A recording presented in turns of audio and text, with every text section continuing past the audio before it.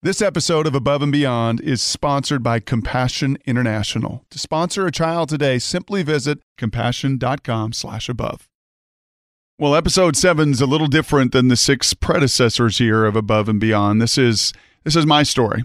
Episode 7 in this podcast of Above and Beyond is a chance for me to really share those impactful faith stories in my life that shaped, frankly, this podcast, that shaped so many of the relationships of the others that have contributed to Above and Beyond. In fact, over the course of this episode, you'll hear from a number of my friends, the folks that did these 6 podcasts before this one with me, because they did play a real central theme in my life, in my testimony, and drawing from those experiences, you'll hear a lot more of my experiences.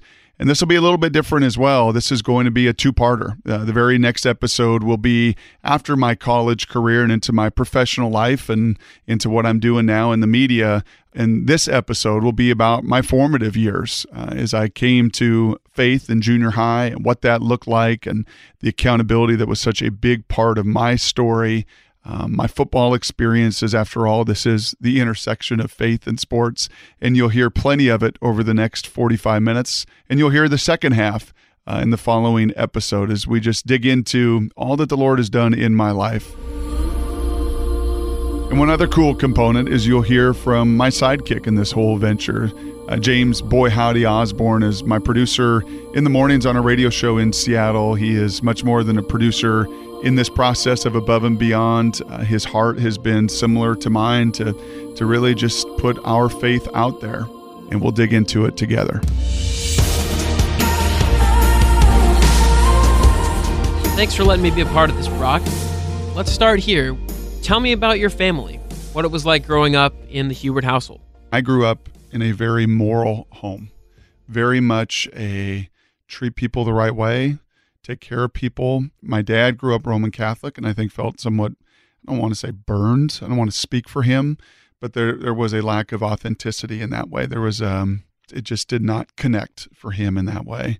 My mom grew up in a very private home, and a lot of that was the history in her family lines of grandma that was in a horrific Japanese torture camp during World War II. She's Dutch, and her family had moved to Indonesia, and when the Japanese took over the South Pacific, she was with her family in a really horrendous situation. And I think that created a lot of privacy out of my grandmother, who we called Hoppy, who was a real warrior in my life and became a real place of some strength and some faith that I pointed to throughout my walk and journey and connected with. But there was always a real private aspect because I think of the incredible pain, the torture, the hurt that she suffered through, she endured through. And then my grandfather, my mom's dad, hid Jews during the war, also in Holland, part of the Dutch underground. So that's some of the background there. And I think that really shaped my mom to be incredibly private and still is. She has sons, and we joke about it, all very much in the public eye. Damon playing professionally and working at the UW and doing all that he does, and myself in the most public of form there is, and little brother's a coach now, and also, I mean, all 3 of us boys all live very public lives, and she just wants it private from the beginning. She just wanted everything private. So I think in many ways that shaped our upbringing was, as far as a faith element, Mom wanted it very private, and Dad, while spiritual, did not have a real connecting point and a real connection. We went to vacation Bible schools and studies during the summer, though. They surrounded us with really great people and people of great character, looking back. And my dad was an incredibly driven coach, an incredible worker, and work ethic that was second to none. And many of those elements were, I think, ingrained into our home. But spiritually, there wasn't, I wasn't really fed by Mom and Dad. I do remember, though, James, very clearly, waking up on weekends watching the 700 Club. I would get up and I'd be the only one up in the house, and before cartoons would come on or whatever, I would be watching this. This is probably my elementary school years, and I remember crying. I remember being so emotional and watching that, and when Mom and Dad did wake up, saying to my mom, like, what's going on? Am I going to hell? Are we going to hell? Why, what's heaven and hell? And just being really like wired. I mean, I was intense. I was a very perfectionist, very intense middle child.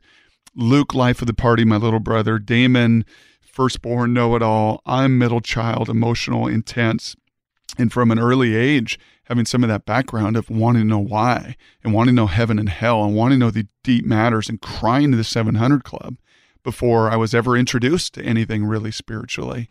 When would you say that your faith really solidified? When would you say that your faith really became personal? That next step certainly came in junior high. So those were, I think, some of my elementary school years. And as I said, to understand, I think the spiritual story, you have to also know where I was. And I was a really just overly intense perfectionist issues. We went to counseling. My mom got to a point, and we haven't talked a lot about this since, but it got to a point where she was having a hard time dealing with this unbelievably emotionally, intensely wired kid.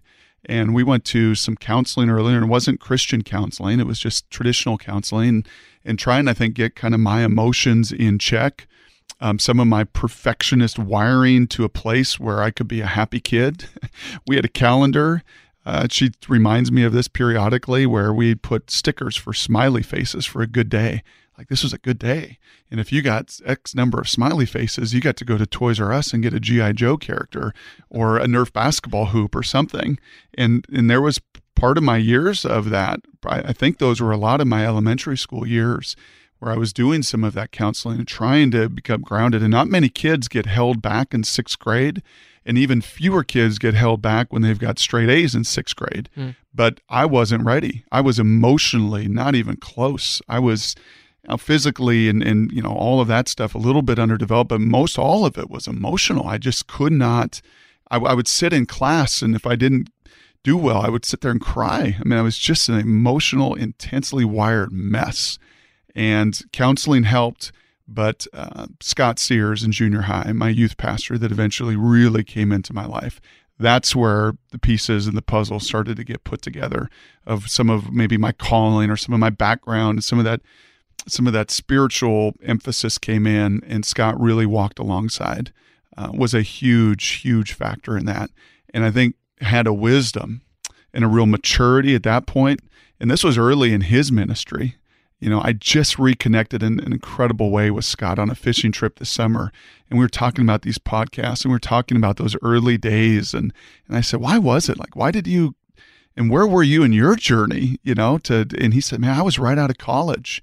I was doing youth ministry, but I could just see that you were going to have a platform, that there was going to be some opportunity, that you were super competitive. Your dad's built this amazing football program in the community, that there was going to be some platform for you. And I wanted to see, and God put it on his heart to connect with me and see if we could find this intensely wired, perfectionist-driven psychopath and get him psycho for Jesus and get him in a place where he could be grounded and actually have some level of peace. That's what I did not have. I had no peace. What impact do you think your wiring had on your search for God? That wiring and my wiring played a big role because I just wanted to devour it and I wanted to understand it. And what do you mean? What does all of this mean? Why? It makes sense of all of this for me. And a funny aside, one of the first meetings I had with Scott, I was at Aylen Junior High, and I mentioned my grandparents earlier, Hoppy and Opa. And I was supposed to walk from junior high to Hoppy and Opa's house. They were walking distance after school. And remember, very private. My mom was very guarded. We were very disciplined. We were supposed to be certain places. And I had not told Hoppy and Opa that I was going to go get a Coke and a bite to eat with this youth pastor guy, Scott. And I'd forgotten to tell them that. And Scott and I went out and we just were hanging out. And he was just kind of slowly introducing me. And it wasn't heavy-handed and he wasn't thumping me with the Bible, but he was just getting to know me and connecting with me. And it, as I said earlier, he felt the kind of need and calling, like, man, I need to bring some peace into this kid's life. Like he could really spin out of control. And I need to spin him towards the Savior. So we go out and I come back and Scott pulls into the driveway and Hoppy and Opa are outside the door, fuming. And they both spoke with a Dutch accent. They immigrated after the war. So they were mad. Who are you? What are you doing with that boy? And yelling at him. And Scott's like, oh, I'm sorry. I'm Scott. I'm a youth pastor. We're just hanging out. No, no, not normal for a youth pastor or a grown man to hang out with young boys. Not normal, right? And they just lambasted poor Scott. He's like, I'm sorry. And I'm like, I'm sorry. No, it was my fault. I didn't tell you guys. And oh yeah, they just gave him the riot act. And Scott still remembers that 30 years later, as do I. And eventually, man, Hoppy and Opa came to love Scott. And Scott did my wedding eventually, and Opa spoke out, and oh my gosh, we all laughed about that later. But in that moment, get dropped off after having Coke and lunch with, some guy. Who are you? What are you doing with my grandson? And just freaking out on him. It ultimately came all together, and it was pretty quickly. That I started to feel it. Just as I said, those puzzle pieces came together of the intensity of something that I was seeking.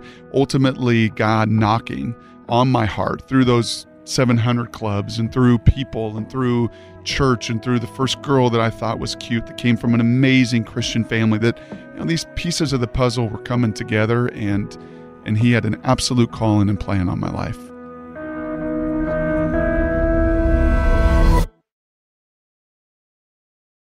From emotionally and physically not quite ready to move on as a 12-year-old. Yeah. Fast forwarding into high school, where you become Gatorade National Player of the Year by the time you're a senior. Can you tell me a little bit more about what it was like to see your emotional evolution and then a faith that is starting to solidify now through formative teenage years? Yeah, and I think this is where probably a couple of the men in these podcasts come into play a little bit. And I think very specifically, first and foremost, to Matt Hasselbeck. And when Matt talked about the difference in his life between what a president is and what a general is. The head coach one time, I think it was going into my fourth year, he was deciding on who was going to be the starting quarterback. And it was sort of my chance to finally start. And he picked the kid younger than me. And I remember what he said to me. He said, listen, if I was picking a president, I would pick you. But I'm looking for a general, and I'm picking him. And it was like all my fears were like realized at that moment, like, oh my gosh, you're right. You're totally right. And now I'm angry. Like now I'm really angry about this.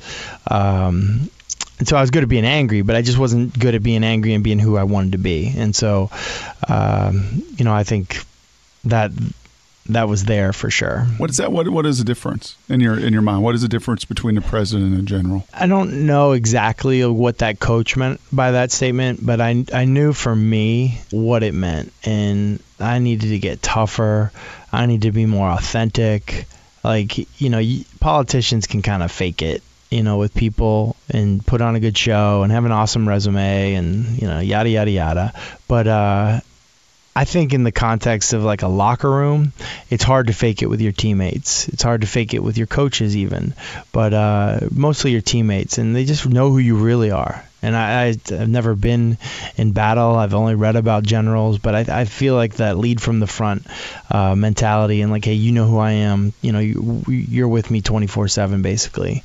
The real me. To me, when I heard that, I just heard that ping, and it brought me back to those junior high and high school years where, for me, the president was, am I a people pleaser? Am I out to just be a people pleaser, or am I going to stand out? And ultimately, in this case, and in that analogy of a president in general, am I going to really let the general of my life lead my life? And I committed my life then in junior high. It was about 8th grade, and then into high school, and really allow, my faith and my Savior to be the general of my life. So I think that's where a lot of my journey was early in my faith. Was being grounded and really pointing to, and that's, we all know that. And I'm now raising, a daughter that's going to come into these high school years, and such incredible years of decision making and such formative years. And can you really give your life to something bigger than you? And in this case, for me, to my faith and to my conviction and to the Savior that was perfect. I tried to be perfect, and I'm going to get a perfect score. And when Mrs. Blasey gives me an A- on my English paper, and I'm in the back row crying in class and waiting until everybody comes down and wiping away the tears, and I go up to Mrs. Blasey and say, what was wrong with this? I don't understand. How is this not an A?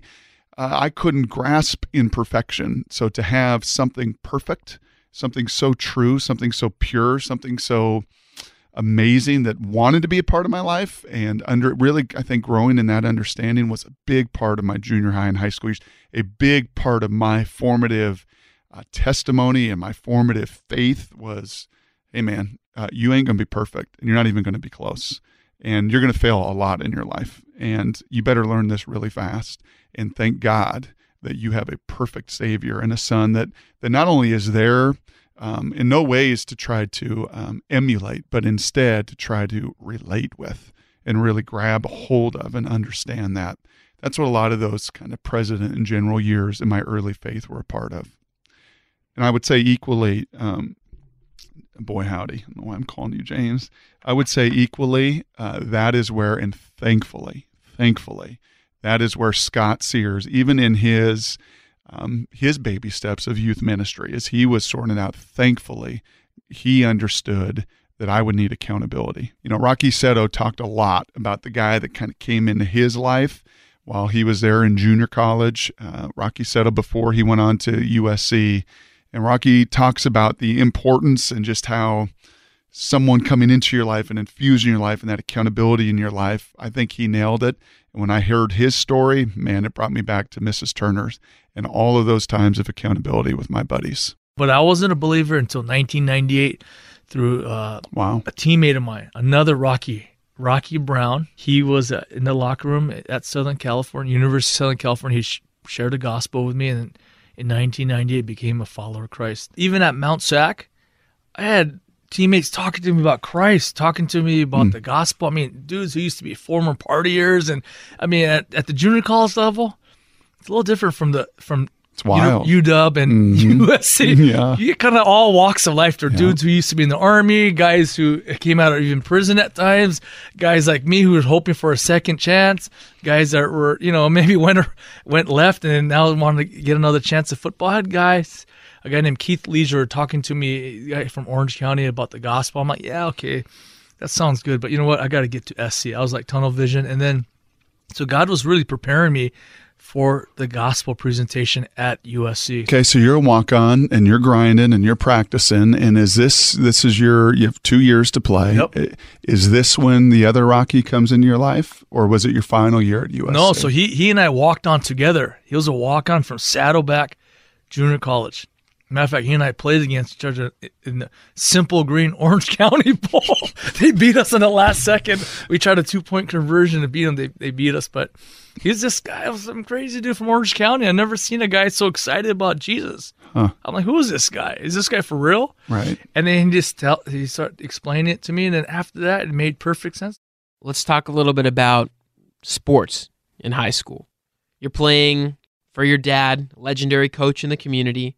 Tell me a little bit about what life is like in high school with sports, given the family that you have. Yeah, so that intensely wired competitiveness was in that psycho kind of nature that I had growing up. That was a lot of like playing with Damon and wiffle ball in the backyard, and that just competitiveness. And he always beat me. I could never beat him. And I beat him one time, and I gloated in the window while he had to eat dinner and get to like his little league game. That was the only reason I beat him, because the game was cut short. And I was just such an annoying, competitive, just nasty.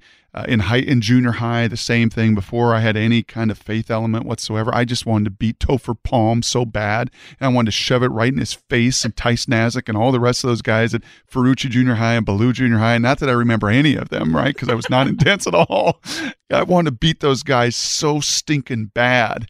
And that was so much of just my competitive fire. And there is no doubt that growing up in the home I did, with Damon and with Luke, and being in the middle and having the dad's school keys and having old football gear that he'd bring home, and we would smash neighbor kids in, and having door frames that we would break, and basketball hoops that we would break, and noses that we would break, and lamps that we would break, and windows that we would break, and just all that competitiveness, right?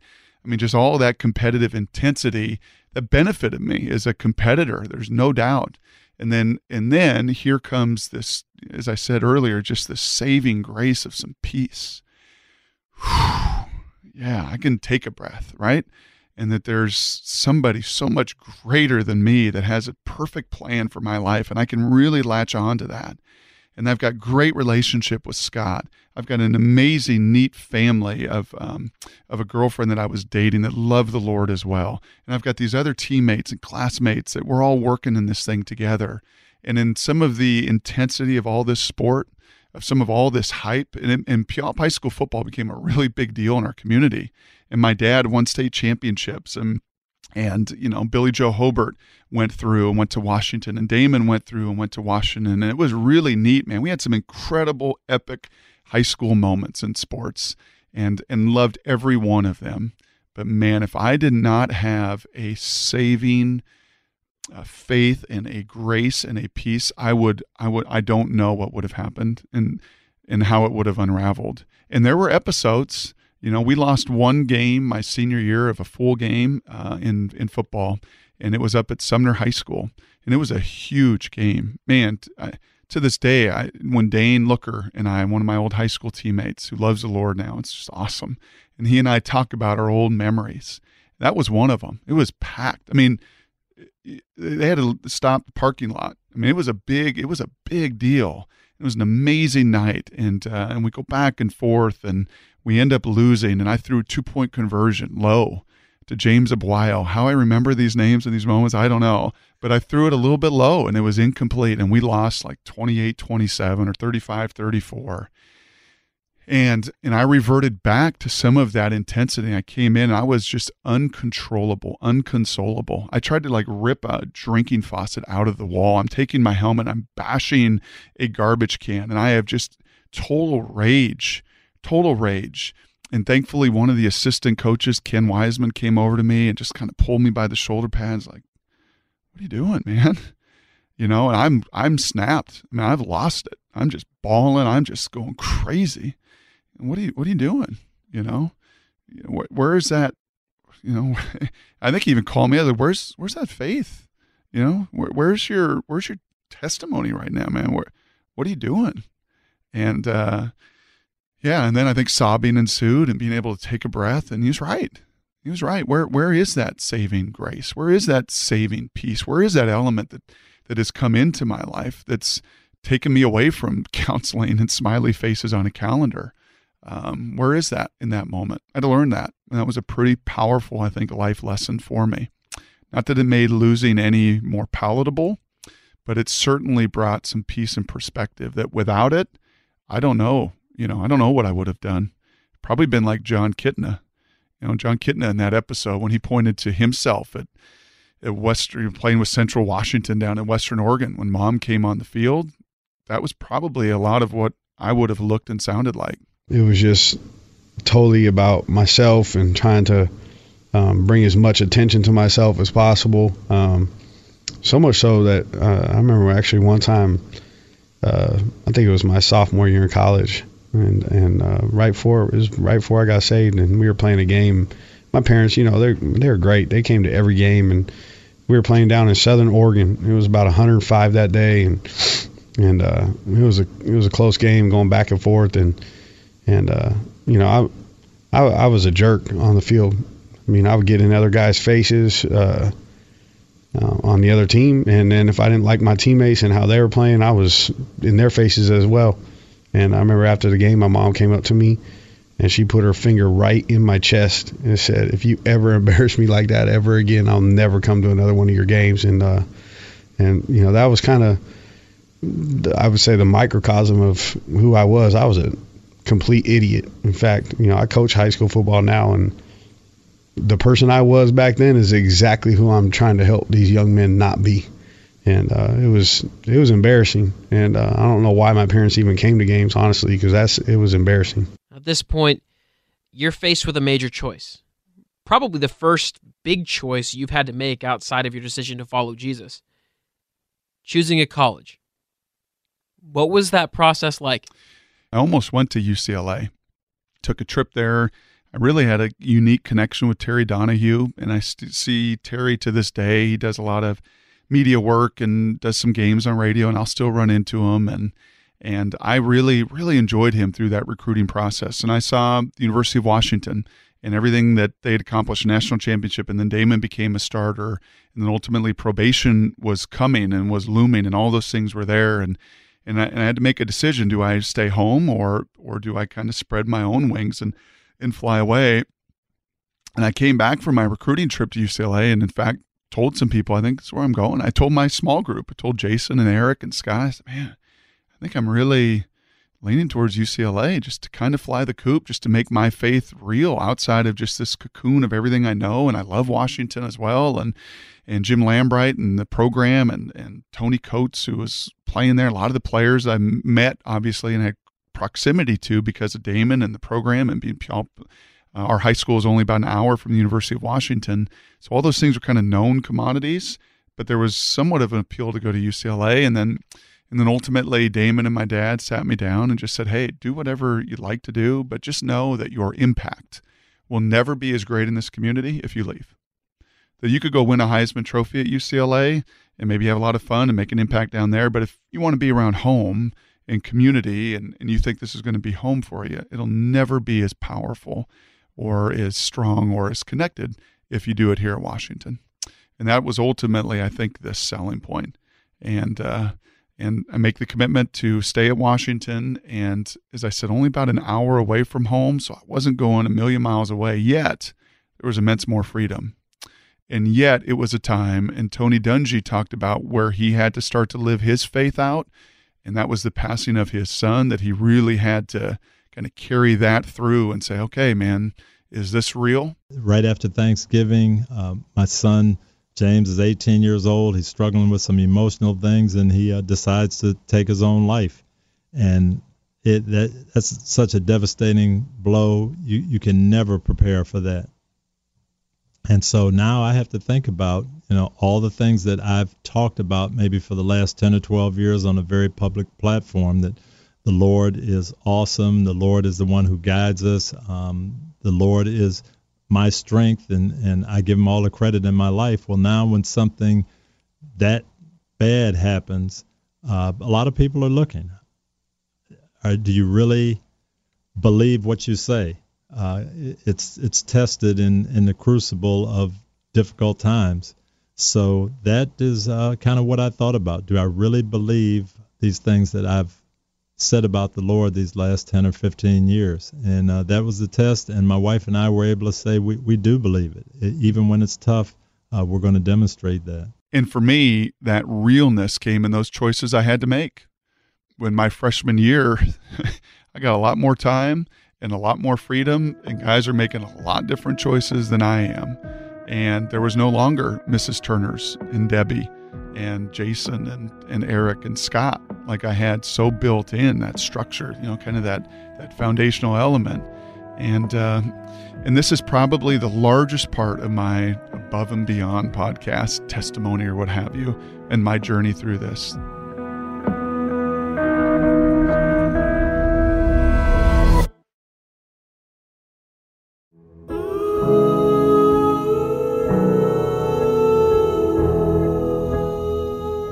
I think the largest part of my story throughout my story, and frankly, why I think this door is open to do these podcasts, is because of the relationships and the people that God has really brought in my life at every turn. And I get to college, and it's a pastor by the name of Mike Gunn from Athletes in Action, who very different, Northeast, Boston College through and through. Man, was he hyper competitive. Holy cow. Even with bad knees and everything, he thought he could beat all of us still. We played basketball and hockey and wiffle ball and had an absolute blast. But he came into my life much like Scott did, that he was there with a team Bible study, that he was also somewhat new on campus. Kind of like Scott was new in his ministry. Mike, in some ways, was new with Athletes in Action on campus there, and ultimately put his kind of wing around me and said, hey, I can see that this is, and you're serious about this. Let's continue to pursue this together. And we did. And those choices of living out my faith and making it real. And when guys are going to party, and guys are going upstairs to the other parts of the dorm with the girls, and guys are making these choices that ultimately, I think so much of the conviction that was built for me in high school and that accountability lived out, carried out through some of the same accountability and relationship into my college years. President versus general. I guess when I think of that, I think of legalism. Yes. is a big word, right? Yes. And I hear your story, and I hear a lot of black and white. It's this or this when you were growing up. Is it an A or is it an F, basically, a win or a loss. Is it a success or is it a failure? So tell me about what it's like to be living your faith that way in college, and you're trying to be a general of a football team. Yeah, there was some conflict. I mean, there's some natural tension. There was no doubt about it that Tim Tebow is a guy that in this day and age had so much success and won a national championship and Heisman and everything else. And there was quite a bit of critique and criticism and is this real and what's going on. And on a much smaller scale for me in those years, there was some of that same, I think, from teammates, I think from the local media, I think from people around. Is this real? Like, come on, man. You're really not going to drink? Yeah, I'm really not going to drink. You're really not going to sleep around? I'm really not going to sleep around. You're really not going to smoke? Yeah, I'm really not going to smoke. And you're right. On one extent, though, that feels almost legalistic, like that Old Testament law, like do not do this, do not do this, do not do this. But to me, it wasn't do nots, right? I never really opened those doors. So to me, and I remember sharing this with my roommate one time, he's like, man, I don't get how you do this. How do you not, I don't understand. And I'd say, bro, those doors haven't been opened to me. It's not a do not for me. It's what I get to do. And I get to do the other, and I get to find peace in it. And I can see some of the chaos that comes in the decisions the other way. And I can see some of the hurt and some of the loss that comes on the other side of that. And to me, it wasn't a do not. I get to do, and I get to live, and I get to live out my testimony. But it wasn't clean and perfect. And I had a lot of really wonderful guys on my team that challenged me. And I frankly looked at it that way in college. I wasn't really bothered by that. I think much like Tim Tebow, I don't think is terribly bothered by some of the criticism that comes his way, right? As long as it's in your face and let's go. I had teammates, they call me the golden boy, right, in college. I think that was my nickname, or golden child or something. I don't know. So something like that. Like blonde hair, and I was a workout maniac and way too vain, probably still am, but even more vain then, even though my six packs would attracted my now wife, and she loved me for that, and I didn't mind showing that off to her every once in a while. But they call me the golden boy, and they just, wow, is the golden boy going to fail? Is he ever going to come out and drink with us? Is he ever going to come smoke with us? Is he ever going to screw up and do all of this? And again, I didn't necessarily look at it like I'm better and I'm more righteous and I'm making the right choices and you're making the wrong. But there was certainly some of that sense of like, hey man, is this real? And they made T-shirts. I had a couple of teammates in college make T-shirts of, because I had like Philippians 4:13 on my wristband. I had a picture of Hoppy in my locker. I had some of those things as reminders to me of just my faith and just my walk and just my commitment and just what I want to be accountable to. And on the flip side, I had teammates, I think it was my last year of college, that made T-shirts of like the black horse from hell that rode in. And it was one of the Revelation verses like, yeah, man, you can be the golden boy, but we're going to be hell. And it was like real, like it was that clear, like they're going to make T-shirts and poke fun at me, but it wasn't necessarily, I don't know, I didn't look at it as poking fun at me or criticism. I really did even then look at it as opportunity to connect, like, that's all right. That's all right. You can do it. And actually, it's kind of great. It's better to be hot or cold than lukewarm anyway. Revelation talks about that. So, right. And you're challenging me and I get to kind of live it out and hopefully not in some way challenge you back and throw it down your face. But I want you to see this as real. And fast forward through my media career and this, I want people to see this as real. I want Mike Salk, my co-host every day, to see this as real. I don't want just to see this as some like testimonial card or, some speech I did. I want you to see this as real. Man, and that cultivated awesome relationships through college and pro, to see that it's real. And when my teammate puts up after, there's probably two stories that most represent that. And that is after the Nebraska, we played Nebraska. This was my redshirt sophomore year, my third year. We had a really good team and we were top 5 in the country. And I really believe it. We all stayed healthy. We would have been right there in the Rose Bowl and lots of NFL guys and great players. And we're playing Nebraska at home on one of the most beautiful days you're ever going to get in September. We're 2-0. They're 2-0. We're both top 5 in the country. I remember walking the field the day before on a Friday like, man, there's going to be 75,000 people in here, national broadcast. And there was some anxiety, but what an opportunity. What an amazing opportunity this is going to be. And it was just a perfect day. and the first quarter get hit and then get hit again. And Grant Wistrom ultimately lands on my ankle and it pops. And I'm like, oh man. And I'd not been hurt really in high school, a concussion, but not really been hurt before. And that ankle gets popped. I'm like, oh man, I can't stand on it. I get up and I can't put weight on it. And we go back in and we try to tape it up and try to put this like air thing brace on. I just can't move. I just can't play. And I can't put any weight on it. And I'm on crutches coming out, whatever, boot, and I have to watch that game, and we end up losing. And the next day in the newspaper, in my locker, taped next to the picture of Hoppy and Philippians 4:13, is the newspaper article from that game, and highlighted Heward sprains his ankle. Highlighted Heward sprains his ankle. Right, written underneath Philippians 4:13, ? You can do all things through Christ who strengthens you, but you can't play on a sprained ankle. And that one stung. That one required me to kind of step out of the locker room, step into a quiet place, step into a bathroom stall, and really sit there and process that. How am I going to handle that? And at this point, I'm 20 years of age. I'm 6 or 7 years into my journey and my faith story and everything else. But man, that was a hit right between the eyes. That was a hit right to the heart, right? That here I'm trying to live this out and compete and battle, but this intersection of faith and sports and what a symbol right there of, okay, all right, faithful guy. All right, Jesus guy. All right, Philippians 4:13 golden boy guy. Now what? Now what are you going to do with your teammates openly calling you out with your inability to do all things through Christ who strengthens me and not play on a sprained ankle in the biggest game of your life at that point? And that was one of those real, I think, grounding points, humbling points, not going to be perfect points yet again, kind of like ripping that faucet out of the wall in that Sumner High School game, because there's part of me that just wanted to cry. There's part of me that wanted to lash out. There's part of me that wanted to go scream at those teammates. And I have a pretty good idea who it was. I think it was those O linemen that, had the black shirts from the face of hell, right? But ultimately, what a witness and what an opportunity to keep being real. Keep being real to those guys in those moments as much as you can. So I think that was one that really, stood out in the grounding process. And then the other, fast forward to this faith and intersection deal, was my last year. And it was a little different story where the persecution didn't come from within.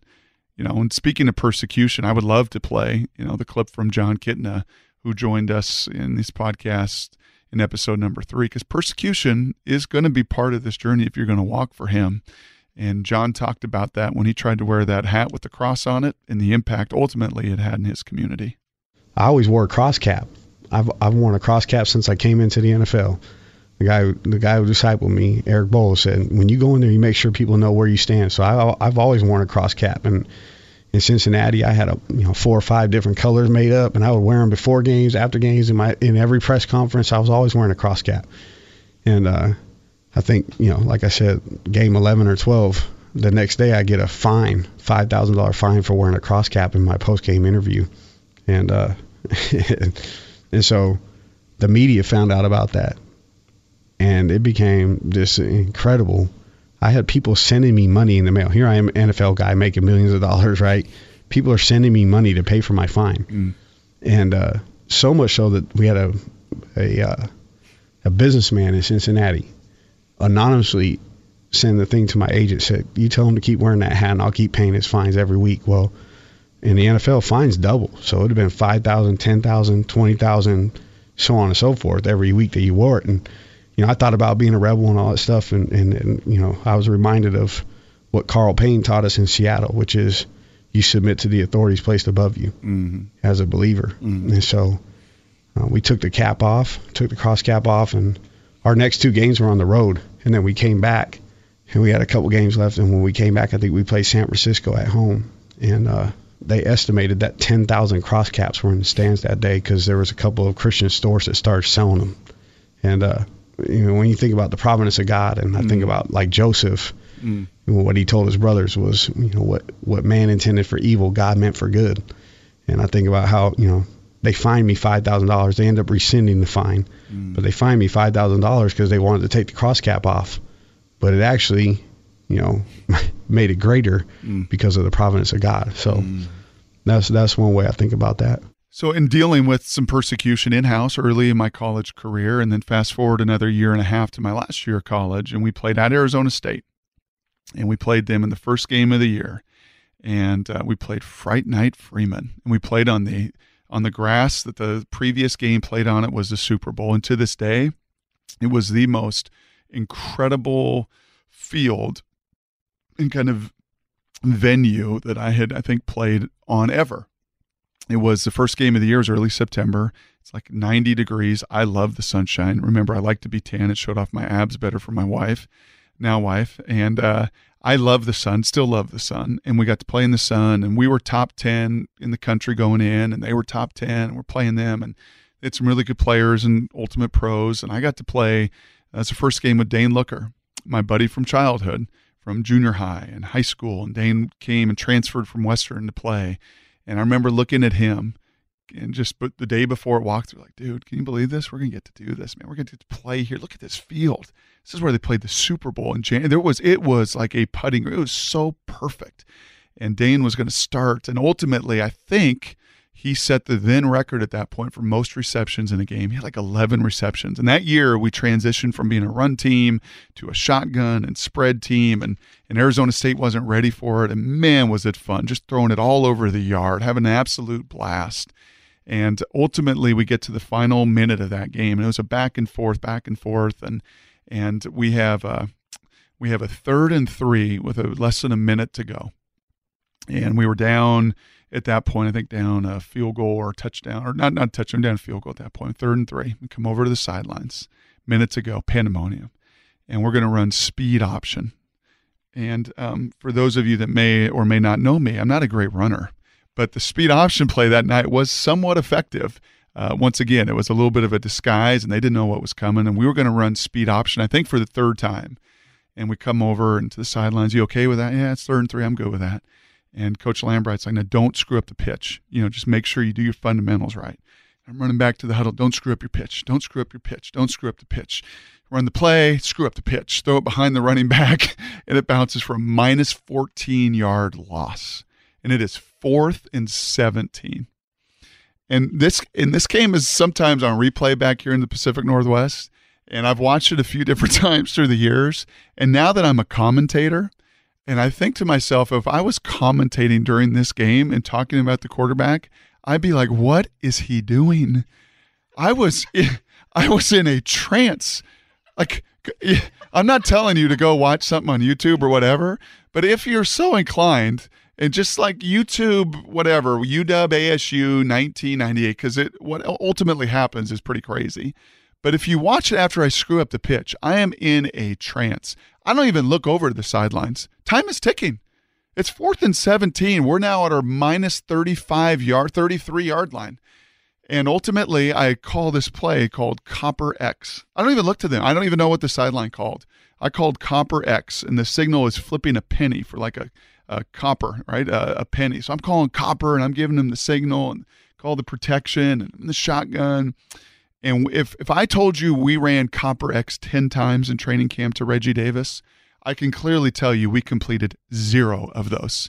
Reggie was a converted defensive player, was a fantastic athlete, turned into an awesome tight end, played in the NFL as a tight end, coaches in the NFL, is now a coach. But we did not complete that pass one time in training camp. Why I called Copper X in that moment, I have no idea. But I called Copper X. And they're in quarters coverage, which means 4 safeties. So it's not even that great of a call. In fact, I ran into their defensive coordinator, Coach English, years later, calling a football game for ESPN. And when he walked into the room, this has been 15 years since that play happened. We walk in the room, and he looks at me, and he's like, quarters coverage versus that route. Should have had it every time, 100 out of 100. He's still mad 15 years later because Reggie Davis runs this route, and he is so fast.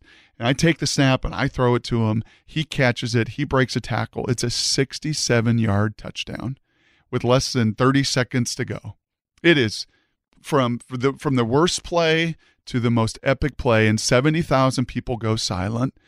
I am still in a daze. I then run down the field. I do some celebration I've never done before. I have never done since. I fall to my knees.